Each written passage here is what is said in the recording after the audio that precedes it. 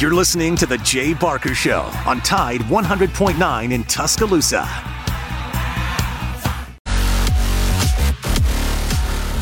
Noah Haynes is at the controls back at our flagship station, Tide 100.9 WTBC 1230. Joining us right off the top, let's just knock it out of the park. Let's just go Lou Gehrig with a grand slam here. We go to Eli Gold, the voice of the Alabama Crimson Tide.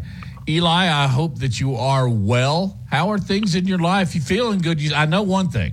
You sound great. Well, thank you. I'm doing well. Thank you. Everything is good. Just taking a break here. Took a nice shower, and then I've got this interview, and then I'll get back to working on my notes for the Iron Bowl before heading to Tuscaloosa and doing the Nick Saban show tonight. We normally do it Thursday, but obviously with tomorrow being Thanksgiving, we've moved it to this evening. So a busy day, but that's good. I like to work. Yeah, no kidding. And it just really makes everything wonderful. It's a great week. I want to just step away from the game just for a question and a half here. Sure. Give me Brooklyn Thanksgiving. Brooklyn Thanksgiving? Yeah. Well, did you grow up in Brooklyn? Oh, yeah. I lived in Brooklyn for 23 years.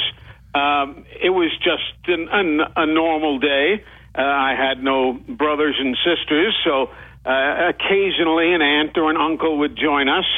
But we have turkey, and my mother made this great cranberry sauce, fresh cranberries with orange pieces and what have you, and pieces of walnut and what have you. So that was, and half the time, quite honestly, I wasn't there. I spent something like, I want to say like 6 or 8 Thanksgivings in a row on the road doing hockey. I was in Johnstown, Pennsylvania. Johnstown was like, that was in the league of, the league that the movie Slapshot was made about. Awesome. And Johnstown was like the Cowboys or the Lions in that they were always home on Thanksgiving. And I don't know why it was, but we always ended up playing in Johnstown on Thanksgiving. And so I was gone for a lot of those Thanksgivings. So, that's how it was. But when I was home, we had a normal Thanksgiving day. We would watch the Macy's Thanksgiving Day parade. Never did go down. I've been to Times Square on New Year's Eve to see the ball drop, but I've never been to the Macy's Thanksgiving Day parade. It was always just so much better to watch it on television. But that was the routine. Nothing out of the ordinary, really. Eli, I know when you were growing up, you watched. By the way, the Jamestown the hockey with slapstick and everything. I never do that, and I've known you for 40 years. That's very cool. But moving towards the rivalry, do you remember watching it on TV when you were younger? No. To be quite honest with you, I didn't. Of course, that was in the days before cable. So, those were in the days before color TV. So, no, I never really watched college sports. We didn't get much of it. I did see the occasional opening to a game with Keith Jackson signing on with whomever he was working with, Frank Broyles or whomever it might have been. But, New York City was a pro sports town. And growing up, I was a fan of the pro sports franchises of every sport. So college sports really had very little, if any, attention getting. I mean, even on the day after the ball game, even on the day after an Iron Bowl, there'd be a little paragraph in agate print, which Lars understands. Agate is that small print, and that they would use for box scores and so on. They would have a small paragraph about, Alabama and Auburn playing at Legion Field, and then that was that. So I really didn't watch it when I was a kid growing up. Eli, given the health issues, to put it mildly, that you experienced, what has this year been like for you on a personal level, just being fans around you and, just again, have you kind of savored this year more than most? I have. This year, going into the booth and being on the air was the best medicine I could have had. The best medicine. Seeing everybody, seeing the players, the coaches, going to practice, just being there and being on the air was the best medicine I could have had. Seeing the fans was unbelievable. I couldn't walk a stride or two without, hey, great seeing you, Eli. We're glad you're back. God bless you. This, that. I mean, it was just unreal. So this year has been so very, very special. And I'm just, I'm thrilled that I was able to get back. It's been a good year. It's really been a great year to get back to work and be with my friends in the booth and our friends in the press box and at the university and, doing the talk show with the coach. I mean, it's been wonderful. Eli, what was the first Alabama-Auburn game you broadcast like? It was 1989. Oh, that's right. Yeah. The first Alabama-Auburn game I did, the first Alabama-Auburn game I did was a basketball game in 1988-89 season. My first Alabama-Auburn football game was in 1989. Do you remember? I mean, what I'm asking you, if you remember, the sky was orange and blue because they shook their shakers so much. It was absolutely incredible. And players and coaches I've talked to just said they've never seen anything like it. And I don't believe anybody has since then. It was it was an historic day in this rivalry. It was, and as you say, monumental is a great word as well. Yeah, it's something that won't be replicated, but it was outstanding atmosphere. It really was an outstanding atmosphere. I rode to the game that day because the only time I'd been to Auburn was for basketball. I really didn't know the traffic flow and I didn't know any of that stuff for a football weekend because I had never been there for a football game. I rode with Jim Fife, and that was that generated a lot of talk as we got out of the car together. But no, it was a great atmosphere, and it's always a great atmosphere wherever the game is played. I'm not partial to going there now because the press box, the broadcast booth, is behind the end zone on one end of the stadium. So when the play is being held on the other end of the field, like inside the 40 on the other side of the field, you have a very difficult time spotting the football, not following it, but when the play is over, you really can't tell if the ball is at the 30, at the 32, at the 33. You can't tell. So you have to delay a little bit, and then I wait until the scoreboard on the other end of the stadium puts up, where it says ball on, and they put up the yard line.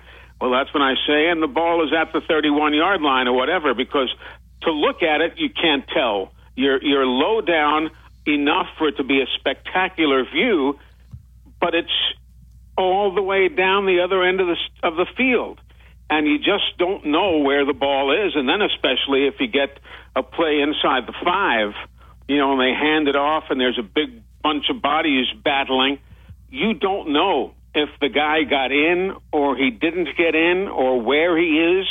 So you have to then wait for the officials to signal or what have you. So it's difficult to broadcast a game there, but the atmosphere is still outstanding. It really is, as it is at Bryant-Denny when the game is in Tuscaloosa.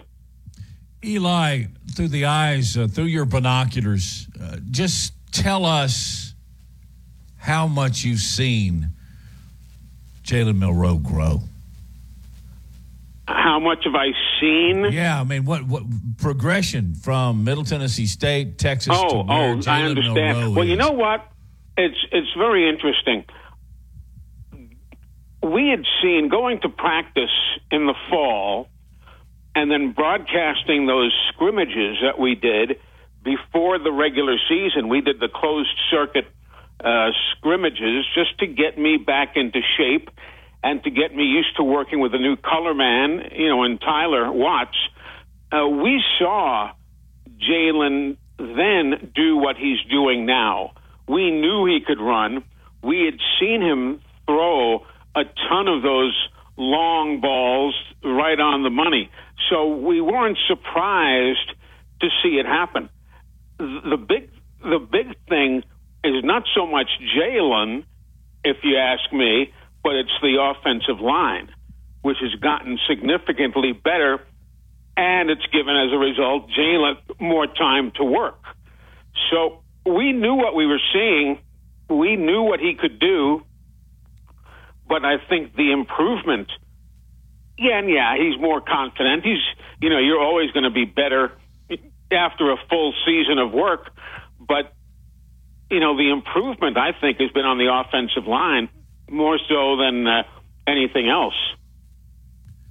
Have you seen a different Nick Saban this year as opposed to the season since '89? Yeah, probably so. 89. Maybe a That little. was your first game. Sorry. Yeah, no, 89 was with Gene Stallings, but nevertheless, my time with Nick Saban, he has changed. He has mellowed some. He is not mellow, but he is mellowed some, and he seems to be a little looser, a little. I don't want to say friendlier because he and I have always been friendly, but he does seem to be, a little lighthearted sometimes that he wasn't, 15, 16, 17 years ago. He's changed some, but at the ultimate bottom line, he still wants to win. He still is very, very result-oriented. And I will tell you that one thing that has not changed is that, what's today, November the 22nd, what he does today on November 22nd is likely the exact same thing he did on the corresponding November 22nd of all these previous years. Mm-hmm. He is a creature of habit. He has his way to do things, and that's fine. But, he's a little looser, a little quicker with the smile. And a lot of us who get to work with him on a daily or weekly basis, we have seen a lot of that over the years. I remember doing a talk show with him, it's got to be, 7, 8 years ago, 9 years ago, something like that. It was one of his Thursday night shows, and he said something very humorous and lighthearted as an answer to a caller, and I cut him off. I jumped right in. I said, folks, now you see, that is the Nick Saban that we get to see. Those of us who work with him and see him on a regular basis, that's the Nick Saban that we get to see. A nice guy, a caring guy, and then he cut me off. And he said, so what you're saying is that most of the time I'm a schmuck. And I said, well, Coach, that's your word, not mine. But and we had a nice little chuckle about that. He is a nice guy. He is genuinely a nice guy, but he does not abide by by stupid questions and so on. No. But no, he's a good man, and I do think he's a little looser this year than he has been in the past. Eli Gold, our guest on Big Noon Sports. Just another question. Eli, just give us your view on the game that starts 2:30 Saturday afternoon. What does Alabama need to do or not to do? Well, Alabama needs to play the defense like they can play. And, you can all go all, we were talking about the older days. You can go back to Gene Stallings in the 90s, late 80s, whatever, and Bill Curry even back then. And even though Bill was a center as a professional, he would tell you, defense wins championships. And that is still the case today.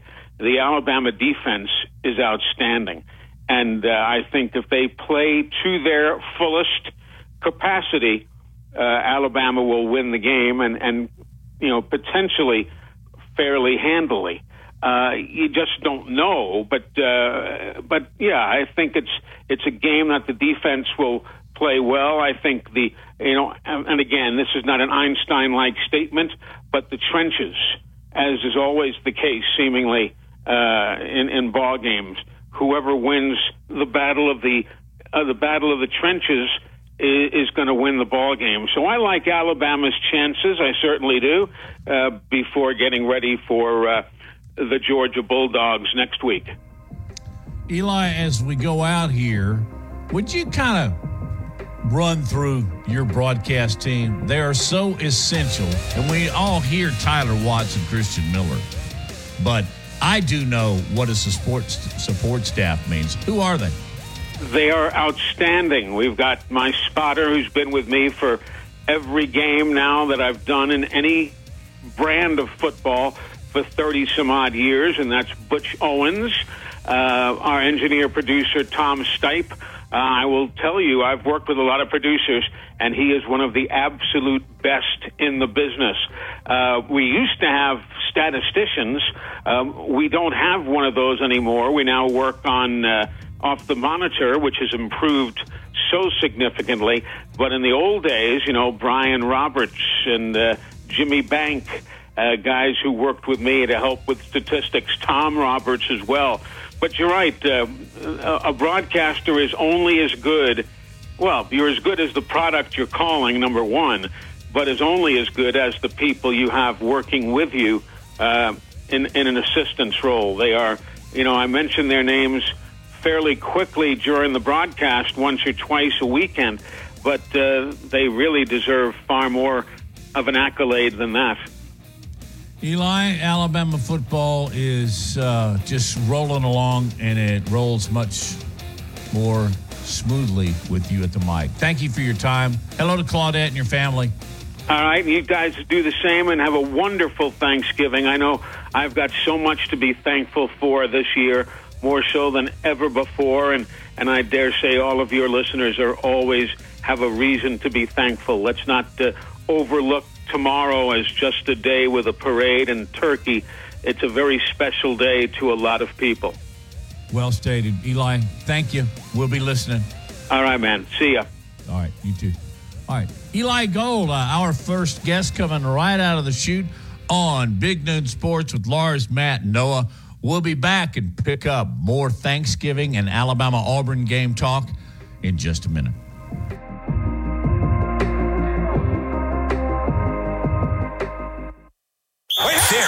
Tide 100.9 Tuscaloosa weather. A partly sunny sky today, the high this afternoon around 54. Clear tonight, the low 36. Thanksgiving Day tomorrow, partly to mostly sunny, the high 57. And Friday, a mix of sun and clouds with a high at 59. I'm James Spann on the ABC 3340 Weather Center on Tide 100.9. It's 53 degrees in Tuscaloosa. Covering SEC sports like kudzu on the roadside. This is Big Noon Sports.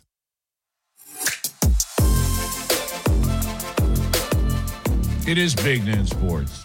Golly, it's the day before Thanksgiving. I would say, where's the month gone? But really, where is 2023 gone? Good grief. We're almost done. Tomorrow's Thanksgiving, Christmas in a month, then the New Year. But what a great week.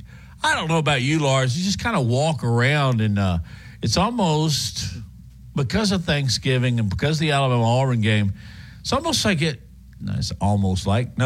is like everybody has a little bit more kick in their giddy up. You know what I'm talking about? Have you noticed it, just like walking around Publix or going, this and that? I went to a restaurant last night. It's very, very interesting to see. And, man, one thing about this state, Lars, you've been here 20 years. One thing about this state, nobody's shy about wearing their colors this week. It's really cool. Yeah, I was just at Publix this morning, and wow, it was absolutely jam-packed, and everybody's got their gear on, Alabama, Auburn, and pretty incredible. And, of course, on the most important day, most important show of the year, I'm having technical issues, which we're trying to get resolved, and hopefully we will very shortly. There's just so much excitement, and you it's like you want to freeze time, or you want to slow down time so you can really cherish these next few days, because it's just as you eloquently put it yesterday, it's faith, family, football, and we're going to get heaping servings of all of that in the next 56, 72 hours. Yeah, really looking forward to it. And, each year just has its special spin, doesn't it, Lars? It's different this year. I think the biggest difference is what happened to Auburn last Saturday. How does that affect this football team, Lars? Yeah, I think, in speaking with, former players about the meltdown that happened against New Mexico State, and does that illustrate a larger issue, meaning lack of player leadership? And because, when it mattered most, there was a void there that nobody stepped into, apparently, right? And so it will be telling to see when things don't go quite right for Auburn early in the game. Are they able to bounce back from it, or are they suffering from a kind of a sports equivalent of PTSD from the previous week? What about Alabama going in? Looking back over your shoulder to the game against the Mocs that they just handled like they should have. Yeah, I love the fact that Tommy Rees dialed up a long throw on the very first play of the game, making a statement that, hey, we're not going to take you guys lightly, and we're going to hit you right in the mouth, and they did that. Alabama took care of business and looks really, really good. Unfortunately for Alabama, not a lot of movement, not any movement in the college football playoff rankings.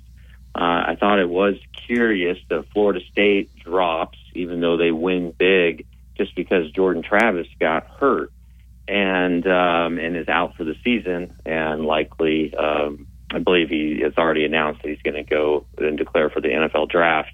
But if the committee is going to use on eye test and who's better now, then are you devaluing the regular season? Because on eye test, Alabama, as we talked about, if we played Texas on a neutral field, they would be favored by over a touchdown. And so, but you can't overlook the fact that Texas came into Tuscaloosa and won by 10 points earlier in the season. So I don't know. It's like the committee is kind of talking out, figuratively speaking, talking out of both sides of their mouth. And I think still it will all shake out, and the top four teams will get in. There hasn't really been a massive debate yet in the 4-team playoff era. Maybe one year it was right between, I think, Alabama and Ohio State, and Alabama got the nod and ended up winning the national championship that year. But for the most part, things kind of resolved themselves with these games of the last week of the regular season and then the championship games. And it's still hard for me to imagine if Alabama wins these next 2 games, that they would be left out. But certainly a possibility. Really need Washington to lose for Alabama's sake. You really need Washington to lose. Really need Texas to lose, and then who knows with Florida State. I mean, but a 1-loss Alabama SEC championship team get in over an undefeated Florida State team. I mean, maybe that's what the committee is telling us right now, right? Because they dropped Florida State not based on performance, but based on injury. And so I don't know. There's it would make sense though that the last year of the 14 playoff is the one that absolutely just goes sideways and drives everyone bonkers. Well, it hasn't. It has its flaws. I mean, Alabama last year, many think they should have been in.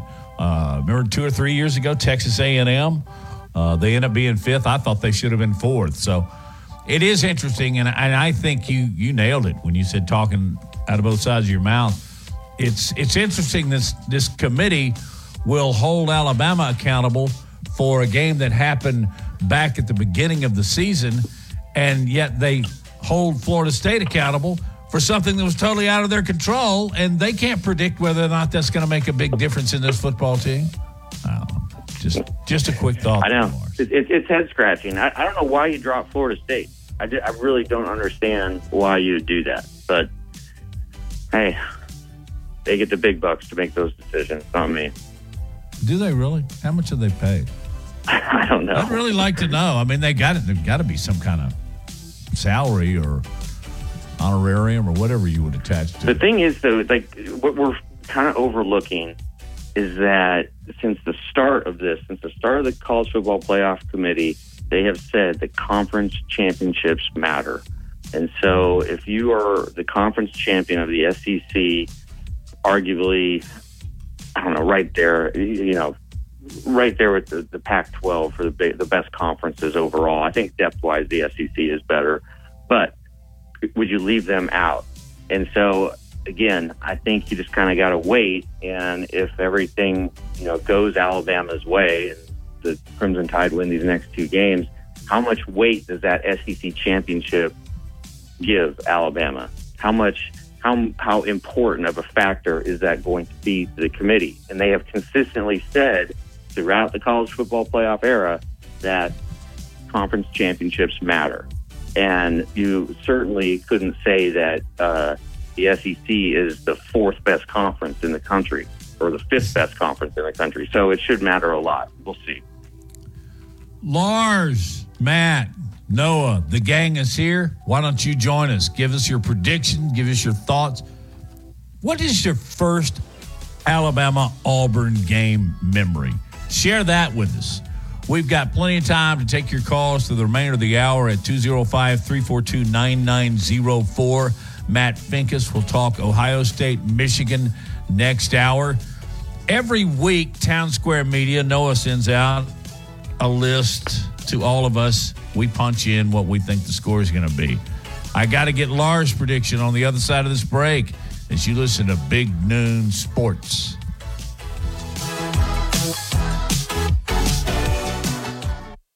Thompson is known as the Bama Broker. She's a Tuscaloosa native, an Alabama graduate, and the only realtor in town with Wall Street experience. A skilled negotiator, Laura Lee knows how to buy low and sell high. And the Bama Broker isn't just going to show you houses. No, Laura Lee is going to educate you on the market, guide you to homes that fit your budget, and teach you how to sell your home for its maximum profit. Throughout the entire process, the Bama Broker will equip you with the tools you need to both buy a home and build financial wealth through home ownership. Trust me, the Bama Broker, who's as Roll Tide as Houndstooth, will get you across the goal line. That's Laura Lee Thompson, the Bama Broker with Advantage Realty Group. You can reach her at 205-790-7229. Again, that's 205-790-7229. And you can also email her at lauralee@thebamabroker.com. That's lauralee@thebamabroker.com. The best sports talk in Alabama. This is Big Noon Sports.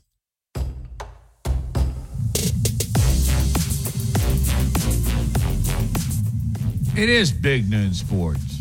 And I'm not going to wax poetic too much here, Lars, but I'm very thankful for this show as we get into the blessings of the holiday and Thanksgiving. Very thankful for the people that listen. Thankful to all the people at Tide Square and Walt Williams, who handles our affiliates on the east side of Alabama. I'm very thankful for that. So, and I know what? I speak for Lars Anderson as well, and I don't do that often. Hey, no, absolutely. I'm filled with gratitude when it comes to the show, and just gosh, whenever I look at my kids and I go back to just when they're born, make sure they got 10 toes and 10 fingers, and now just it seems like it was an eye blink ago that they were born, and now here they are at 8, and my girls are 6, and just how they are maturing into young people of integrity, and they have really rich content to their character, and I'm trying to mold them the best I can, but we all just try our best. But I'm extremely thankful for my kids and their health and their happiness, and in the show, and be able to interact with students at Alabama. My life is good, Matt, and I know you feel the same way about yours. Oh, absolutely. Absolutely. Hey, if you got Thanksgiving thoughts or Alabama-Auburn thoughts, bring it on. Give us a call at 205-342-9904. Lars, I want to share something very personal for just a second. I talked to you last night, but as I said, Thanksgiving is about faith, family, and football. So I have 3 children. Jennifer lives in Tyler. She's not coming over, but we will communicate. And Madison is my middle child. She has the 3 grandchildren. And, of course, Matt Jr. is my son. They're all like 28, 33, and 39. I mean, they're long way between my children's age and your children's age, although we're not really that far apart. I'm not going to get into the details of that. But I talked to my sweet Madison yesterday morning, and she calls and she says, "Dad, I've got COVID." Oh, my. I mean, could there be a worse time? Could there be a worse time for that to happen to her with her 3 kids, with all the plans? So that's blessing, rough. My thoughts, and it is. And you know what? She'll handle it. I mean, she handled a child with leukemia, but she'll handle it. Poppy's not handling it very well. I think it sucks. Yeah. But, if that's the worst thing we have to deal with over Thanksgiving, then so be it. We will move on. Every week, Lars, Noah Haynes sends out these forms. You get them. I get them. Everybody at Town Square Media gets them. And we fill them out. Name, score, comments. Have you done that yet? I have not. All right.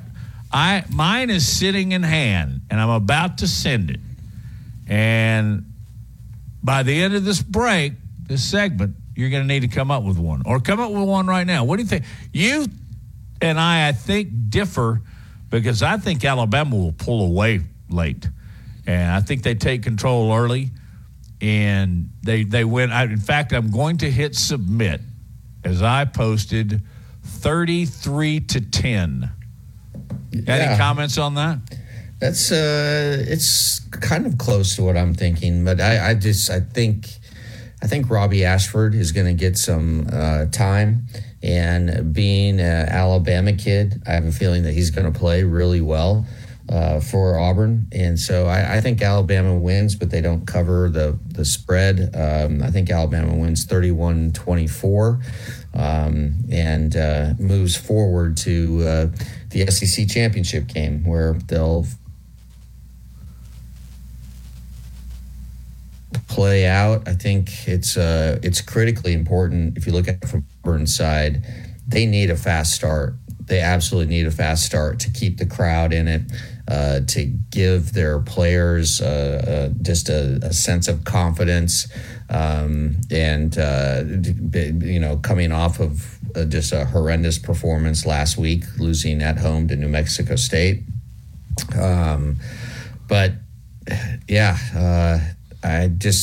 I think Alabama will. I'm confident Alabama will win this game, but I just don't believe it's going to be as easy as many are projecting. I know you disagree with that, but that's just my gut feeling. Well, there's a fine line between predicting and wanting.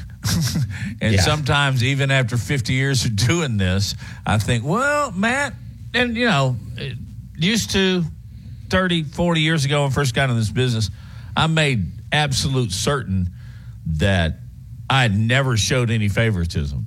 You know what? I'm older. I'm a senior citizen. I treat Auburn fairly, but by golly, I'm an Alabama graduate. I actually knew and interviewed Coach Bryant for 2 years, so I can stand on that now and not really worry too much about it. But I think that the key here, and more I think about it, and as I just posted on Town Square, defense. I don't see Auburn's offense. They've shown flashes of being able to move the football and score, i.e. Arkansas, earlier this year. I just don't think that they're going to be able to move the football on this Alabama defense. That is my bottom line here.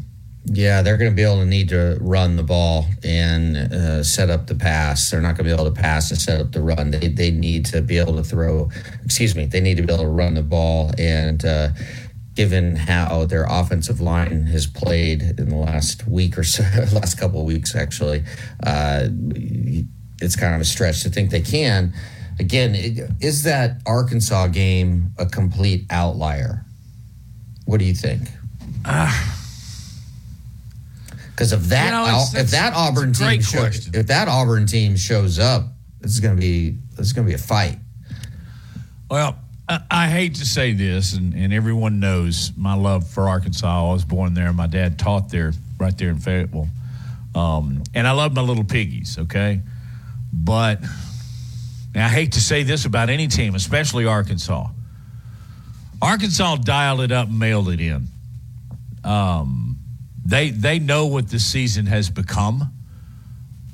That doesn't sound like a Sam Pittman coached football team. Do you think he survives, by the way? I'm afraid he doesn't. Because Arkansas will pull the trigger on you pretty quick, whether you're on a motorcycle or not. I would like to see him stay, but the future moving forward without KJ, I mean, what's Arkansas got? I don't know how. I don't think they've recruited top 10. So, in answering your question in a minute, no, I don't think he makes it. I hope he does. Speaking of the motorcycle, I had this weird thought. Is there any way possible that Bobby Petrino sabotaged Jimbo? Oh, wait. Hold the phones. I have no evidence of that. I have no evidence at all, but what a great question. Let's address that on the other side of this break as you're listening to the day before Thanksgiving edition of Big Noon Sports.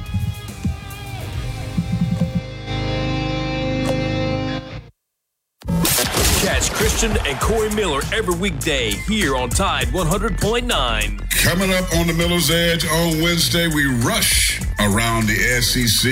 It is rivalry week, and we'll look at all the rivals in the SEC. Plus, take your phone calls, and we'll get your predictions on this Wednesday right here on the Miller's Edge on the Tide 100.9. It's the home of Alabama Crimson Tide Sports. Tune in 11 to noon to hear Christian and Corey Miller break down everything from college to the pros on Tide 100.9, the home of Alabama sports. Yeah!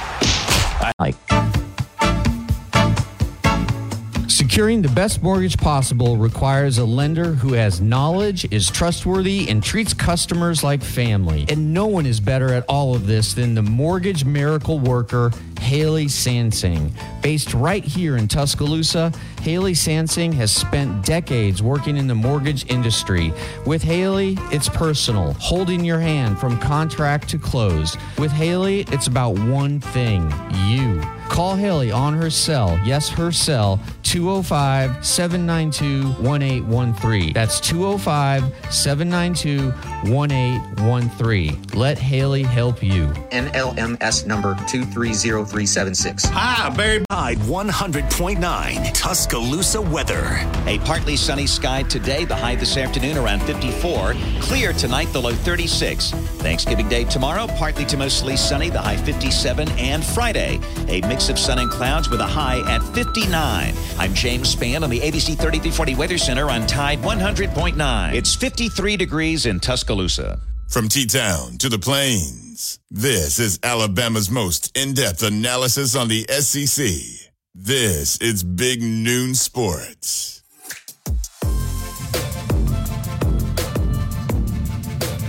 What a great week. Thanksgiving and then Saturday, it is Alabama at Auburn on CBS. Lars brought up a great, interesting topic. And by the way, you can join in 205-342-9904. Go back and tell us what you were thinking about A&M. It's just a random thought. Is it possible that Bobby Petrino somehow sabotaged Jimbo Fisher at A&M? And I don't believe so. I was just sort of throwing it out there because, look, Bobby Petrino is about to be jobless himself once a new coach is hired. And the athletic director for Texas A&M, Ross Bjork, who I got to know pretty well when he was at Ole Miss, and he's a really sharp guy, and he is conducting this search, I believe, by himself. And a name to watch, I believe, hasn't gotten a ton of talk, is Jeff Traylor, the head coach at University of Texas at San Antonio. He's been there since 2020, and his overall record is 38-13, and they are headed toward winning their conference again. But most notably is he's as Texas gets, right? Like he was born in the tiny town of Gilmer, Texas. He played at Stephen F. Austin. He's coached at the high school level at three different schools. He coached at Texas. He coached at SMU, and he was at Arkansas for 2 years. So the reason he is so attractive is not just what he has done as a head coach, and it is very impressive. He's already won two back-to-back Conference USA championships, and looks like they're going to win a third this year. But he knows the high school scene in Texas. And according to some of my friends who are national college football reporters, that Jimbo leaned far too much on his assistant coaches to do the recruiting work in Texas. And the thing is, look, relationships matter in every state when it comes to recruiting, but I think that's especially so in Texas. And I think Traylor right away would improve the relations with the Texas High School Coaches Association because he's one of them. I mean, to me, this is almost a no-brainer. And I know a lot of people are saying Elko from Duke is also a front runner. And I think that wouldn't shock anyone if he gets the job. But this is going to come down very quick because Ross Bjork, he said that he wants to have a new coach in place by December 4th, which is the Monday after the conference championship games. And so I think it's going to be Traylor. And I think it would be a great pick by Bjork. And also, the fact that they have this gosh, I want to be careful with my wording here. This 100-pound gorilla of a contract on their back that they have to pay, and $74 million. Is what was the buyout again? It was 77.8, I think. It's $26,000 a day for the next 8 years. Yeah, and believe it or not, even to Texas A&M, that's a lot of money. And so what Bjork has said, he's like, we got to get this contract right. We're not going to do what we did before. And we need to recalibrate the level here. And we're going to say, these are the parameters. This is the structure. Take it or leave it. And so what that tells me is they're not going after a Nick Saban, type. This isn't a swing for the fences and get the best coach possible, or the A-list name. This is, you hire a guy who's done really well at a mid-major level and you elevate him. And so, Traylor it makes a lot of sense to me because he's not going to command the salary of, apparently they kicked the tires with Dan Campbell, the head coach of the Detroit Lions. But, Campbell's not leaving the Lions. Why would you leave the Lions right now, right? Like, he's got that entire franchise moving in the right direction. And I have so much respect for Dan Campbell. Why would you go to Texas A&M? But Texas A&M, yes, they have oil money. They have really deep pockets. We get that. But still, that $76 million or $77 million, whatever it is, that you are going to be paying Jimbo, that hurts a little bit. And so they can't, like I said, they can't go after an A-list name. And so that's why the head coach of UTSA makes a lot of sense to me. Lars, I love you, man. You and I are as tight as it gets. Best buds. I totally 100% disagree. Really? And you know what? That's a good thing to go to the top of the hour with. And we'll talk about it, and I'll tell you why. And you'll still be with Traylor, but I'll be with somebody else. Hey, it is the Wednesday before Thanksgiving edition of Big Noon Sports. By the way, happy Thanksgiving and blessings to Noah Haynes, our producer. Appreciate that very much. And everybody at Town Square Media. Matt Coulter and Lars Anderson back in just a couple of minutes.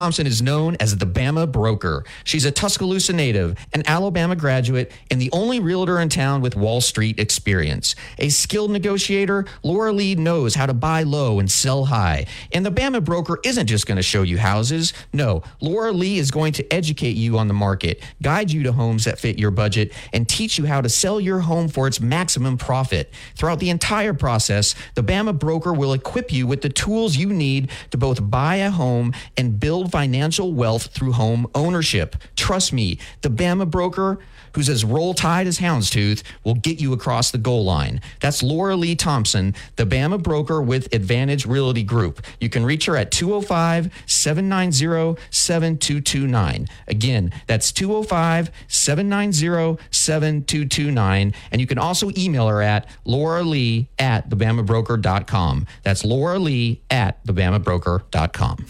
WTBC Tuscaloosa and W265CG Tuscaloosa, a Town Square media station. Tide 100.9 and streaming on the Tide 100.9 app.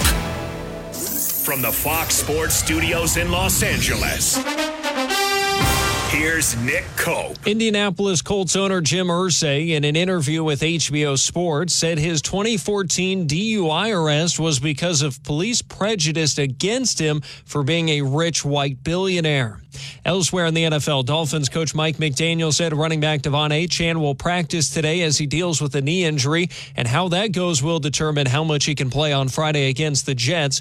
Patriots quarterback Mac Jones was asked if he's starting this weekend against the Giants. Jones replied, quote, "I hope so. That's the plan, I think," end quote. When asked a follow-up for clarification, Jones said, "We'll see." The Rams officially designated running back Kyren Williams to return to practice today, and he's expected to play on Sunday. The Commanders have listed running back Antonio Gibson as questionable for tomorrow's game against the Cowboys with a toe injury, and the Vikings signed former Browns receiver Dalen Baldwin. From T-Town to the Plains, this is Alabama's most in-depth analysis on the SEC. This is Big Noon Sports. It is Big Noon Sports. Last hour before Thanksgiving We'll take a few calls if you'd like to give us your favorite side dish. How about ham or turkey? That's a good question. But, hey, and it's also the week of Alabama at Auburn, 2:30 CBS. Matt, Lars, Noah are with you.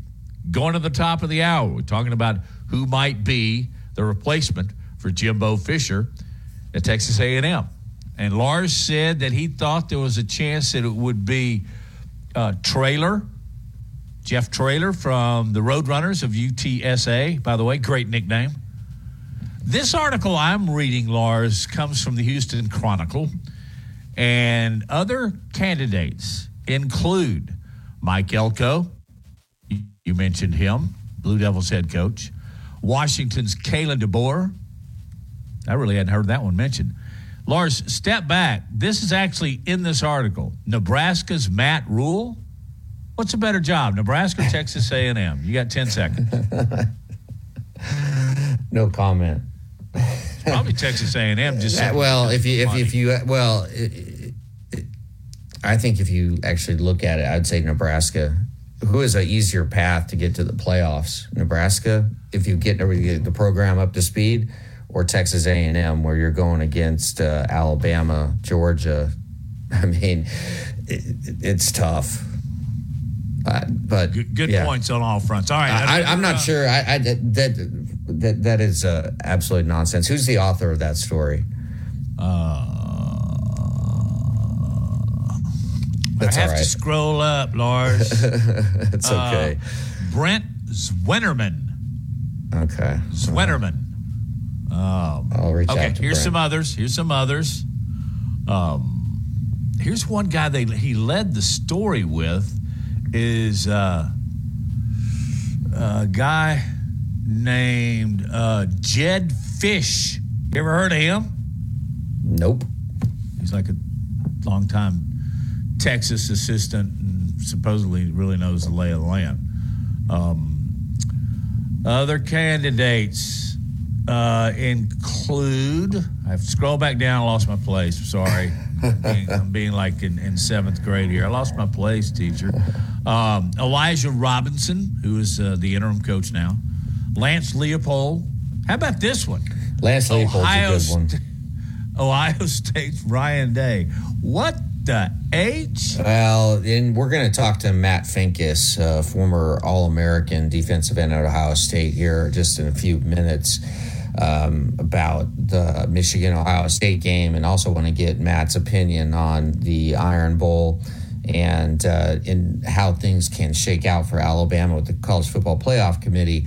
But yeah, there is talk that if Ryan Day loses to Michigan, that he could be fired.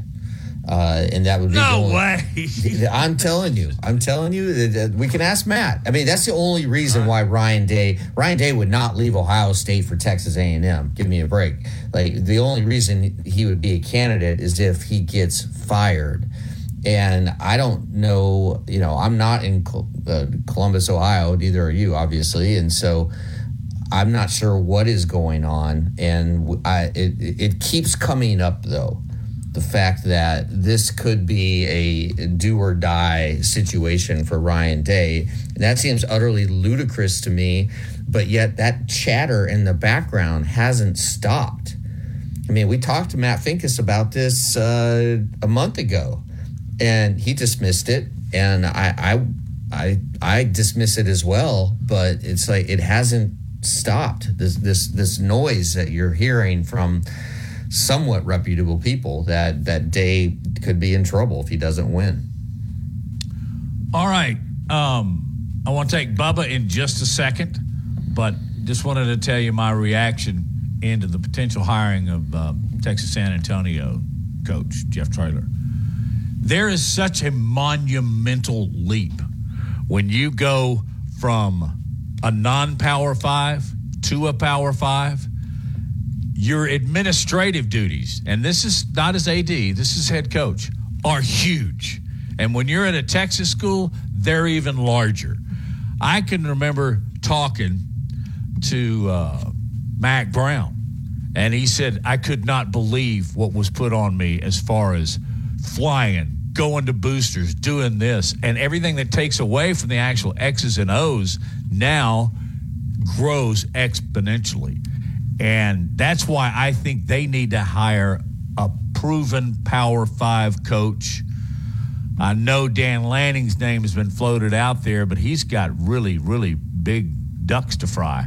So I don't know if that's a possibility, but I think and even Elko, I think Elko falls in that category as well. I think A&M, they got the oil money. And if they can buy out Jimbo Fisher at $26,000 a day, they can find enough money to lure someone else out. That's just my thought. Let's go to the phones. You can dial us up at 205-342-9904. Let's go to Bubba. Bubba, how are you? Hello, Bubba. I believe we lost Bubba. And that's not easy to do. Lars, before you moved to Alabama, I think we might have got him back. I think we got Bubba. Okay. I think we got Bubba. How you doing, Bubba? Hey, man, how's it going, guys? Good. Bubba joins us at walk-ons on Saturdays, and I appreciate that. Bubba, how are you doing? I'm doing great. Getting ready to get my belly full tomorrow. What's your favorite side? It has to be, I don't know, I'm a big dressing guy with cranberry sauce and all the fixings, candied sweet potatoes and cream corn. Man, you are definitely from the South. Absolutely. Yeah. And you gotta have a good roll to sop it all up with too. There you go. Yeah, who is it that makes the rolls? Is it Sister Schubert that makes the rolls here? Yeah, those are the best. And they are great sopping rolls. Very great. Lars had never heard the word sop until he moved to Alabama. No, I haven't. I hadn't. Sop it up. Yeah, and you spell it SOPITUP. It's all one word, right? Yeah. Got it. Bubba, your thoughts on the game Saturday? I tell you my score I gave Ryan. I gave him 41-10 was my score, Alabama. I think we're going to put the hammer down and we ain't going to let up.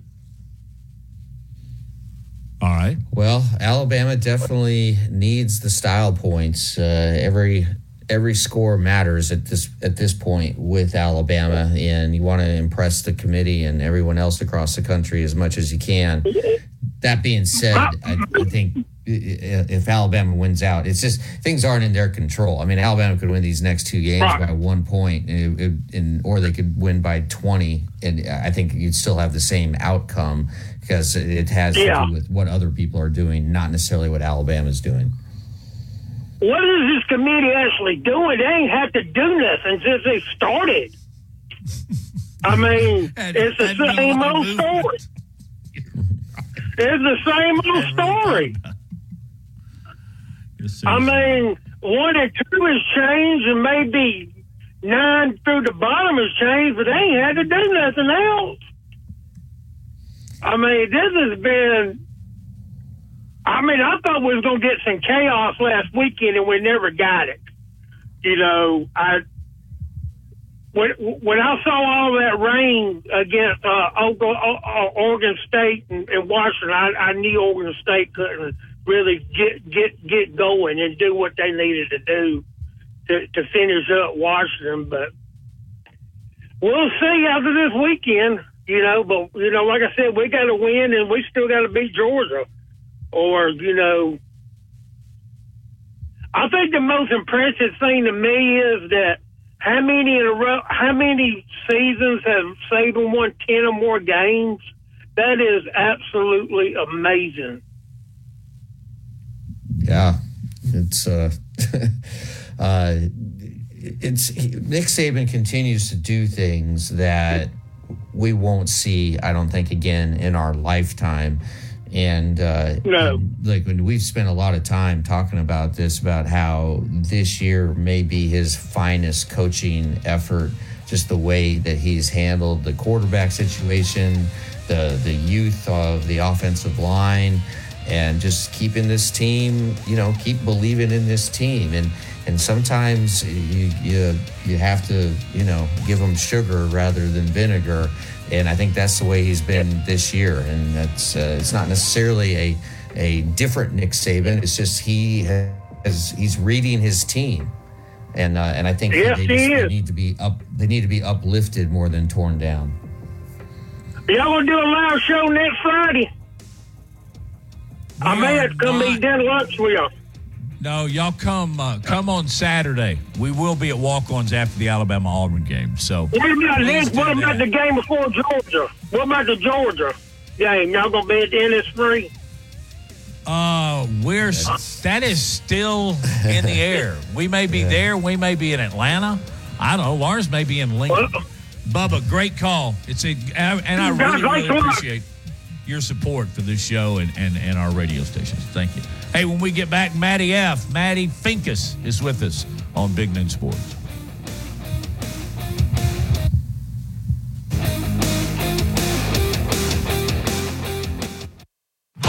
Tide 100.9 Tuscaloosa weather. A partly sunny sky today, the high this afternoon around 54. Clear tonight, the low 36. Thanksgiving Day tomorrow, partly to mostly sunny, the high 57. And Friday, a mix of sun and clouds with a high at 59. I'm James Spann on the ABC 3340 Weather Center on Tide 100.9. It's 55 degrees in Tuscaloosa. More Big Noon Sports coming up.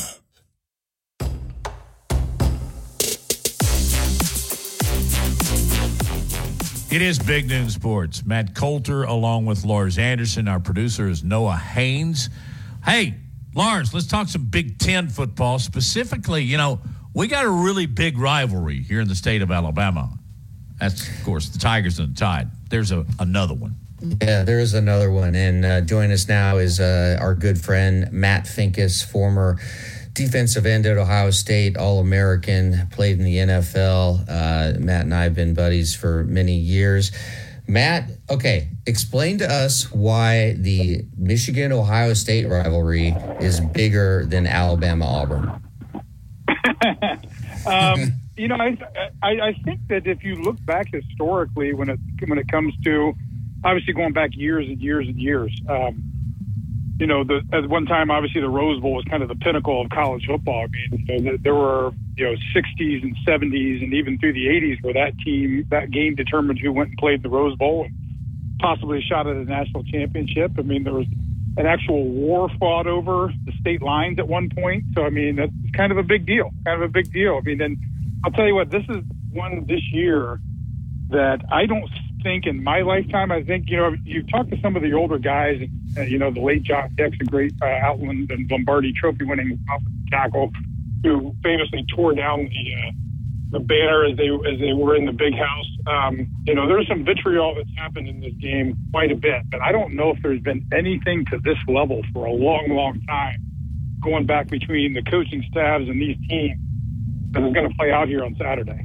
There's so many subplots to this game. I don't even know where to begin. Jim Harbaugh asked at a press conference, and I know you saw this, that it was asked about Ryan Day and this feeling that Michigan fans have that somehow Ryan Day was a tattletale and reported Michigan to the NCAA for their, and you're right, on your social media, they're cheaters. They cheated. Yeah. And they're basically acknowledging that. They have acknowledged it.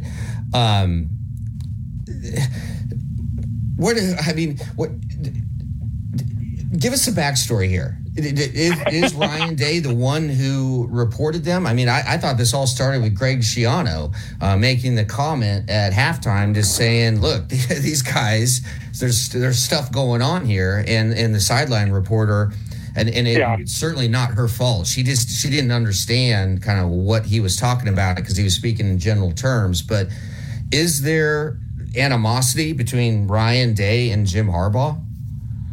Oh, absolutely. But Ryan Day wasn't the one who started this whole thing with Michigan cheating. I think if you go back and look, this was probably one of the worst kept secrets in the Big Ten over the past 2 years. I mean, teams from every team in the league somehow, I mean, they could see the little guy on the sideline signaling plays in and talking to the offensive coordinator and defense coordinator, you know, while plays are being signaled in.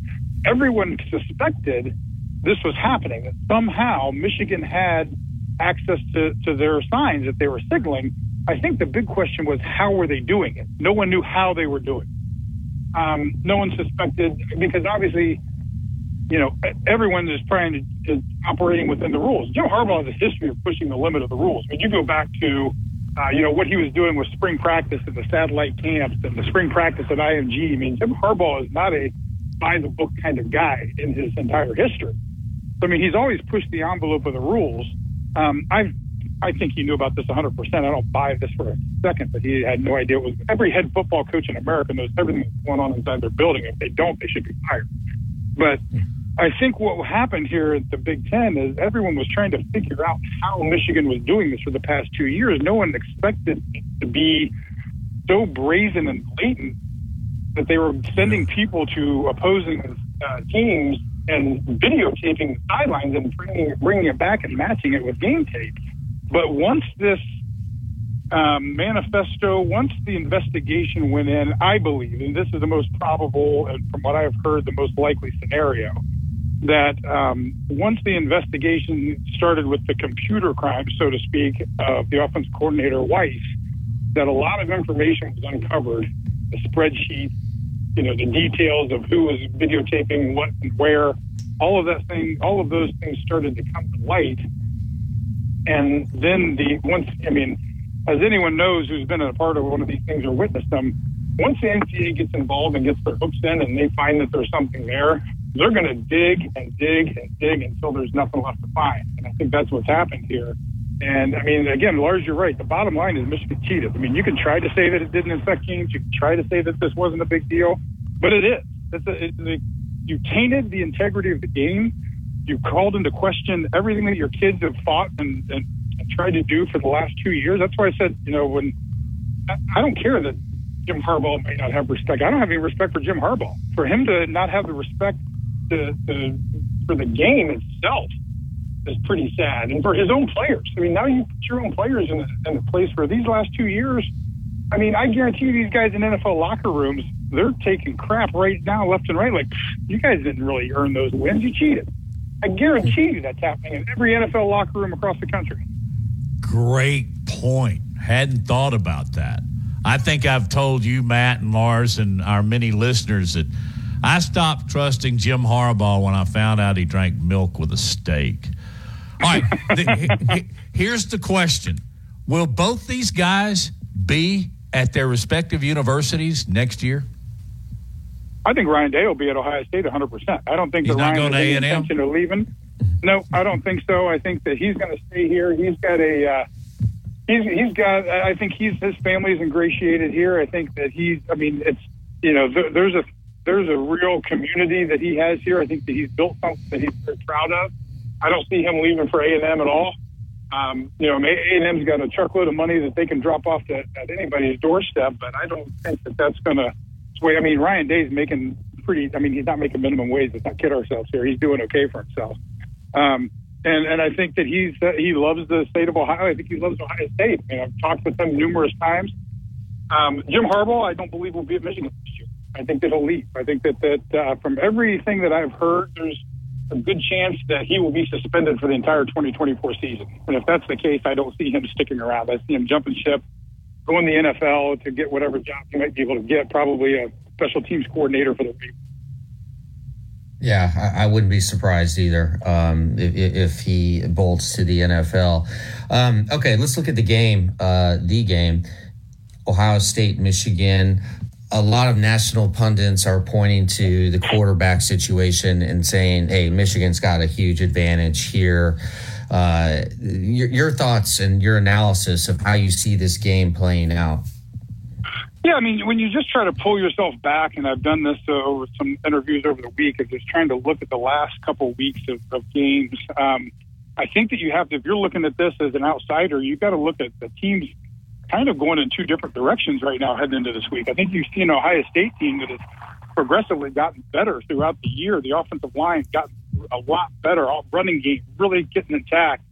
Wide receivers becoming healthy. Defense is becoming healthy. Tommy Eichenberg's going to be back. Hill's going to be back. I think they're only going to miss Latham Ransom in the secondary. But I'll tell you guys a guy to watch, and it's number 6, Sonny Styles. And I played with his dad, Lorenzo Styles.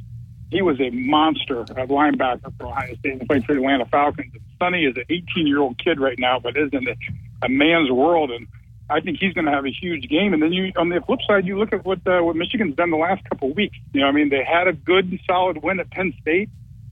Kind of struggled at Maryland, though. And I look at this inability of them the last 2 weeks to throw the ball. I don't see this as them trying to be when it's a one-score game and you've got the ball and it's 3rd and 6 and Maryland has just scored and kind of has momentum and you're running off tackle, there's something wrong. And you've got a quarterback who's supposedly a Heisman caliber quarterback. There's something wrong there. Where I don't know if it's the offensive line where they don't feel comfortable with the tackle protection. I don't know if it's, there's something wrong with the injury to McCarthy, but there's something a little bit off. And, we'll see how that plays out. But I just see two teams in a different trajectory right now. And if that continues, I think it's good for OSU. Well, a couple of questions about what's going to happen this Saturday down at Auburn. First of all, when you were growing up, was that was the Alabama-Auburn game significant? When did it get on your radar? And what do you think is going to happen Saturday afternoon?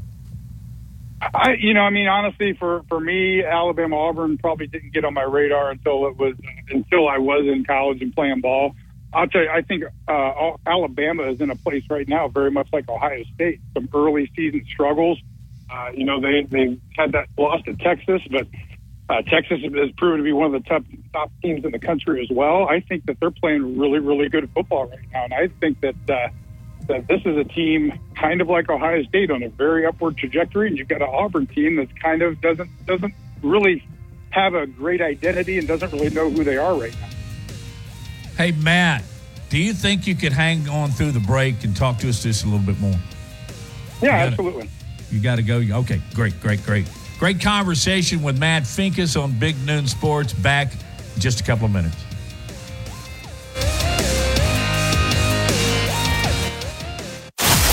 Built to win. Touchdown, Alabama. Built for championships. Throws intercepted, Alabama. Built by Bama. Alabama is still Alabama.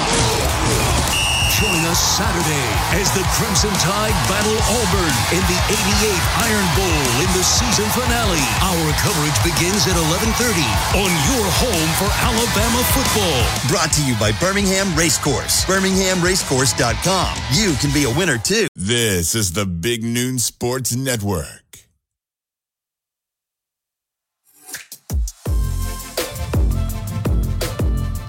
Matt Finkus is our guest. Matt, what are your Thanksgiving plans, and what is your favorite side dish?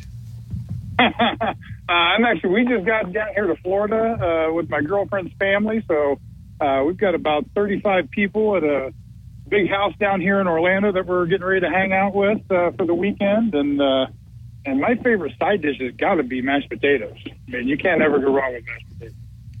35 people? What do you have in the first? You have the Pilgrims and the Indians? Is everybody in Orlando? We got everybody. So we got the multiple families all coming together and hanging out. So it's always a good time. I love that. So again, just going back to Michigan and Ohio State, when you played, and this is just, I guess, rivalry games in general, so it also applies to Alabama, Auburn.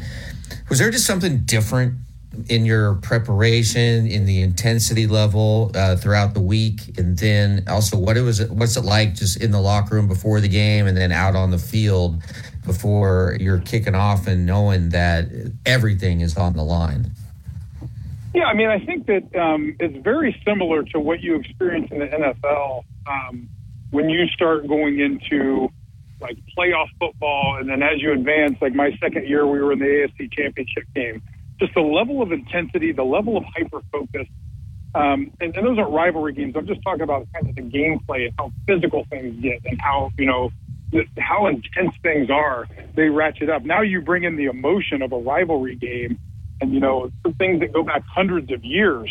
And, you get, the old players that come back and talk to you and are with tears in their eyes and those kind of things. I mean, and you've got as an 18 to 22-year-old kid, take all of that, bottle that up, don't overblow it, use it efficiently in a game that, oh, by the way, probably means a lot towards the national title at the end of the game, at the end of the day. So it's definitely a unique situation. Coaches have got a really big job this week, more of just, and I know Nick Saban has talked about this, it's more player management than it is preparation. It's really how you manage your emotions as a team, how you manage, keeping everyone focused, keeping everyone on task. There's so much outside noise. How do you really get rid of all of the other stuff and really just focus in on the game? And then once the game starts, it's really, again, you've got to control that emotion that's coming out and that fire that's coming out because, the first series, the first kick and everything is, there's a lot to that just doesn't have to do with football. It's just your emotions getting carried away with you. And the teams that do well in these situations are the teams that can control that the most. Have you ever seen anything at the Michigan-Ohio State game that just made you pop yourself in the helmet and just, I can't believe that just happened? Maybe it was between two fans. Or maybe you can't even say. I really can't say, but I'll tell you what, I mean, it is pretty amazing when you watch these games. And for some reason, and that's why, I hope it doesn't happen. It always seems to happen up there. But there always seems to be a little bit, I feel like those guys up there feel a little bit more confident when they're at home. And they get a little chippier. There always seems to be little altercations that happen up there. I mean, now granted, you've got probably, and I cannot believe the Big Ten and the NCAA has not done something about this in the past 50 years. But that tunnel is a disaster. And I don't know if you guys are aware of it, but both teams come out of the exact same tunnel. Both locker rooms are about 5 yards apart as the doors open facing each other. And it is just a recipe for disaster every single year. And I can't believe that they haven't done something about that. So, I mean, you're dealing with that. I mean, and coming out and you see the guys that just get chippy on the sideline. I'll tell you the one that still drops my jaw, and he's kind of a little bit of a local legend for it. There was an offensive lineman, I think 8 or 10 years ago, who got into a fight, got kicked out of the game, and double-birded the crowd as he walked out up at the big house for Ohio State. And there's T-shirts of him, and there's a whole legend behind that guy. And I mean, it's just what makes the rivalry great. What was the most difficult, most hostile environment that you played in as a player at Ohio State? I'll tell you, I still think one of the most difficult, and I know a lot of people say that Ohio State is one of the toughest places to come play on the road. Obviously, I don't have that experience because there were home games for us. Penn State and Wisconsin, if you're talking about teams in the league, are two of the toughest places to play in the Big Ten. Just the loudness, the fans, the atmosphere that's created those two places are really pretty incredible. I would say Washington actually ranks right up there with them too. That stadium, and we're going to find out here because they're now in our league, but that stadium is just metal, and so the sound reverberates, and it's just so loud. It's a gorgeous place. I mean, you're right there on Lake Washington. It's gorgeous, but the sound reverberates within that stadium. So hard to play. How about in the NFL? What was the most difficult place to go into? Kansas City. Kansas City was a tough place to play. I mean, you want to talk about probably the loudest stadium in the NFL by far. Is it like a college environment almost there at Arrowhead? It is. I mean, and the way that the crowd gets into it, and I don't know if it's the fireworks that they shoot off before the game, and there's always smoke still hazing on the field when you first kick off. But I'm telling you, man, that place, watching that Monday Night Football game, you can hear it. It is louder there in Kansas City. Their fans are into it, I feel, more like than any place in the NFL. Matt Finkes is our guest. Here's one off the wall. Do the players, they're obviously in the locker room at halftime, but just it's such a long-standing tradition. Were you guys aware? I mean, did people talk about dotting the I? So there's a tradition at Ohio State where it used to be the week of the Michigan game. I think they moved it to homecoming now, where the band actually comes to a practice at Ohio State for the football team. And the players take instruments from the band members and walk through and do Script Ohio. So the players are very aware of what dotting the I is. Now, I will say this as a former player, you don't understand how big of a deal it is and how much the crowd absolutely goes crazy for it until you're standing in the stands for it when it happens. I mean, that place, I don't think that there's probably in college football any bigger cheer for a band ever is when someone dots the I at Ohio State. That is very cool. That is really cool. And what a great story, Matt. I didn't know that about the band in practice. That's neat. Yeah, that is. Yeah, really there's cool. some pictures of it. They do it online. I mean, it was going on when I was in school. I don't know when that tradition started, but it's a really neat tradition. Matt, you obviously analyze college football on a macro level. If Alabama wins out and they beat Georgia in the SEC championship game,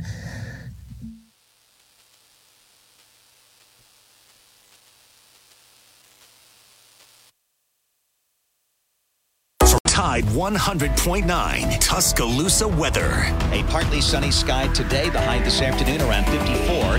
Clear tonight, the low 36. Thanksgiving Day tomorrow, partly to mostly sunny, the high 57. And Friday, a mix of sun and clouds with a high at 59. I'm James Spann on the ABC 3340 Weather Center on Tide 100.9. It's 55 degrees in Tuscaloosa. Covering SEC sports like kudzu on the roadside. This is Big Noon Sports.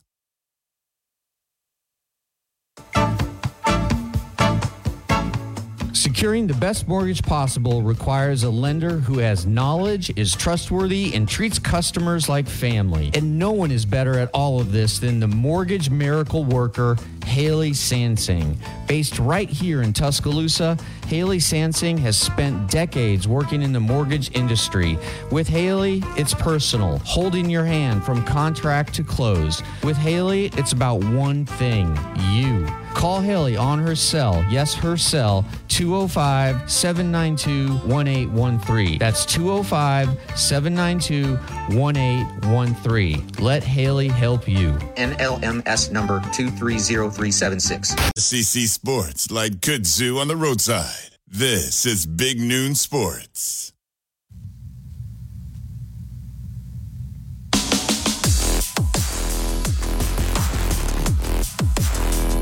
Lars Anderson, Noah Haynes, myself, Matt Coulter, Big Noon Sports, wrapping up our Wednesday pre-Thanksgiving and pre-Alabama-Auburn game show.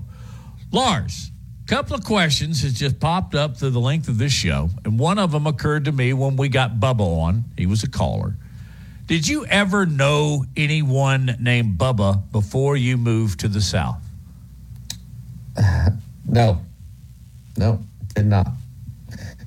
Isn't it usually like a nickname because like somebody's like it says brother as a kid and they say Bubba, right? Isn't that what Bubba? It's along the. I think it's kind of along the same lines as Dabo. Now, Dat Boy, not, but he couldn't say Dat Boy. So anyway, do you know a lot now? I could probably name you a handful just off the top of my head. My memory sucks. No, Nebraska's starting quarterback is named Chubba. Okay. It's not even close, but Chubba Purdy. It rhymes with Bubba, Chubba. Yeah, but oddly enough, the first Bubba I remember ever was Bubba Smith. God, what a player. Yeah. Man, he was a Bubba in his own right. He was a bad defensive end, bad man. He did not want to get in his way. One of my favorite quotes leading up to the Alabama-Auburn game came from Pat Dye in his first year at Auburn, which I believe was 1981, because he was asked, how long will it take you to beat Alabama? And he said 60 minutes. God, what a great answer. Yeah, that's good. That is really good. Yeah, the passion and intensity of this game is unmatched, and you just, again, especially when they're played down there in Auburn, you never know what to expect. And my sense is that it's going to be similar to what it was 2 years ago, when clearly the team with the best players was Alabama. But what happened? Alabama had to fight like heck just to get it to overtime, and then eventually win it in overtime with a quarterback who went on to become their number 1 overall pick in the draft. And again, that was a overmatched Auburn team, but there is some magic, some indescribable magic that exists in that stadium for that team against this team, and it's there. It's on the historical record. Weird things happen. And what is it? It's when you expect nothing out of Auburn. What do? They do the unexpected. Play your butt off. Yeah. And that could very well be the case Saturday. I don't think so, but we've seen this movie before, Matt. Yeah, but I'm going to flip-flop the voodoo. What were the chances? What did you give Alabama at their own 2-yard line with just minutes on the clock to go the length of the field, score, tie it, win it at overtime? I mean, that's the voodoo back on the Crimson Tide sideline. Yeah. No, that was the Ja'Cory Brooks catch. Do you remember that? Ja'Cory Brooks, yeah. Where'd you go, Ja'Cory Brooks? It was amazing effort, and that to me was the defining moment of Bryce Young's career at Alabama. If you kind of replay all of his great moments, and there were many, I think that one is number 1 to me.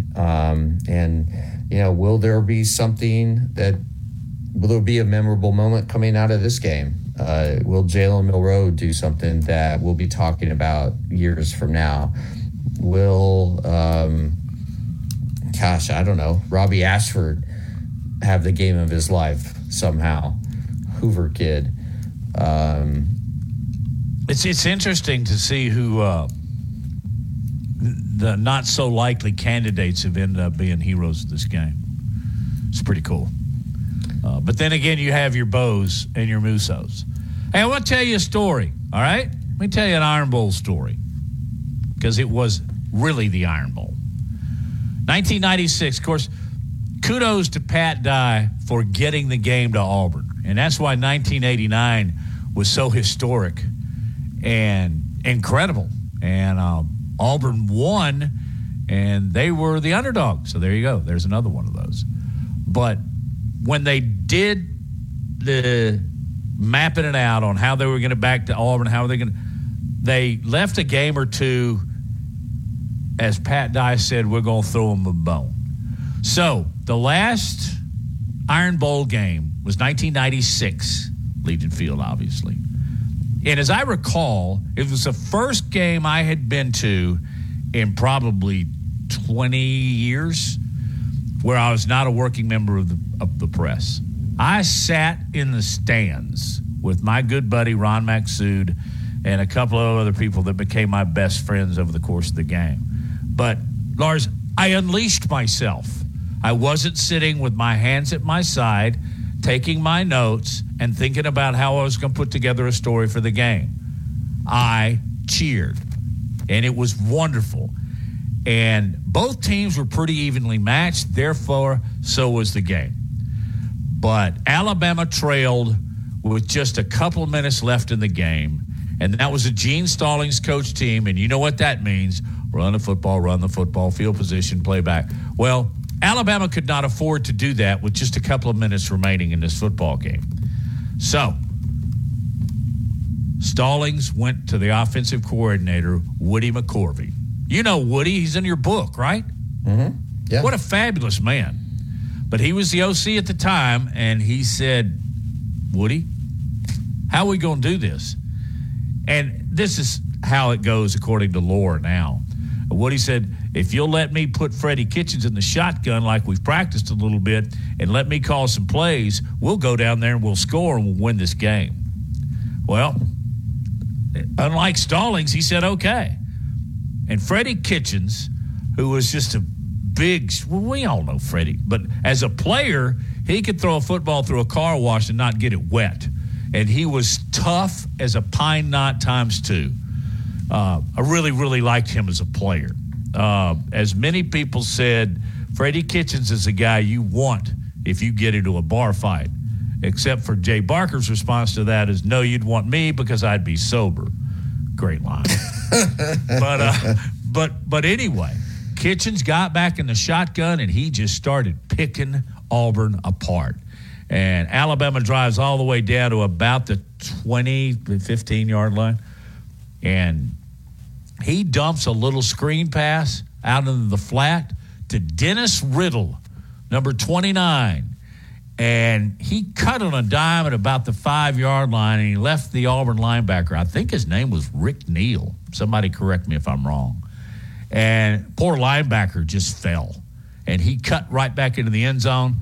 And I remember it so fondly because I was a fan. I didn't have to sit in my chair and just look from the press box. I stood up. Everybody went crazy. Everybody was hugging each other. Didn't matter if you knew them. Didn't matter anything. And drinks were spilling all over the place. Nobody cared. That was the last Iron Bowl game. Yeah, wow. That is a great story. Great story. Another great story is how amazingly, freakishly difficult Alabama's schedule is going to be next year. Just listen to this. I hadn't thought Currently, Alabama right now, they will play a pair of current top 10 teams in the college football rankings in Georgia and Missouri, right? They will play at Wisconsin, Tennessee, LSU, Oklahoma, and then you got the Iron Bowl, and then you got the SEC championship game, and then you have the possibility of 4 playoff games. It's a bit of a challenge. I am literally sitting here, jaw dropped. As hard as that schedule would be on neutral sites to play the majority of them away. On the road. I mean, playing Tennessee and LSU on the road's enough to make a conference schedule. At Wisconsin? We just had Matt Finkus on the show. Matt Finkus just said hardest place I ever played was Wisconsin. Camp Randall, baby. Badgers. Missouri, Georgia. Oh, yeah, and Oklahoma. Oklahoma. At Oklahoma? At Oklahoma. It might be the toughest schedule I've ever seen, frankly. I'll have to agree. I'll have to really do some analysis of this. And this comes from Mike Rodak our buddy Mike Rodak made this point. It's just unfathomably hard. Golly. I don't know if I've ever heard of such a thing. Wow. Georgia, Missouri, Wisconsin, Tennessee, LSU, Oklahoma, Iron Bowl, SEC championship, possibly 4 playoff games. Are you looking at it right now? Because other than Wisconsin, who are their out-of-conference games? Is that right in front of you? It's not. Sorry. Okay. That's all right. Okay. Don't ever ask a question you know that your partner can't answer. So is that a way to go into Thanksgiving? Yeah, everybody be safe out there. A lot of traveling going on. Just everybody be safe and everybody have a joyous time with friends and family and enjoy the football. You and I will be, Matt. Yes, I'm a blessed man. Happy Thanksgiving.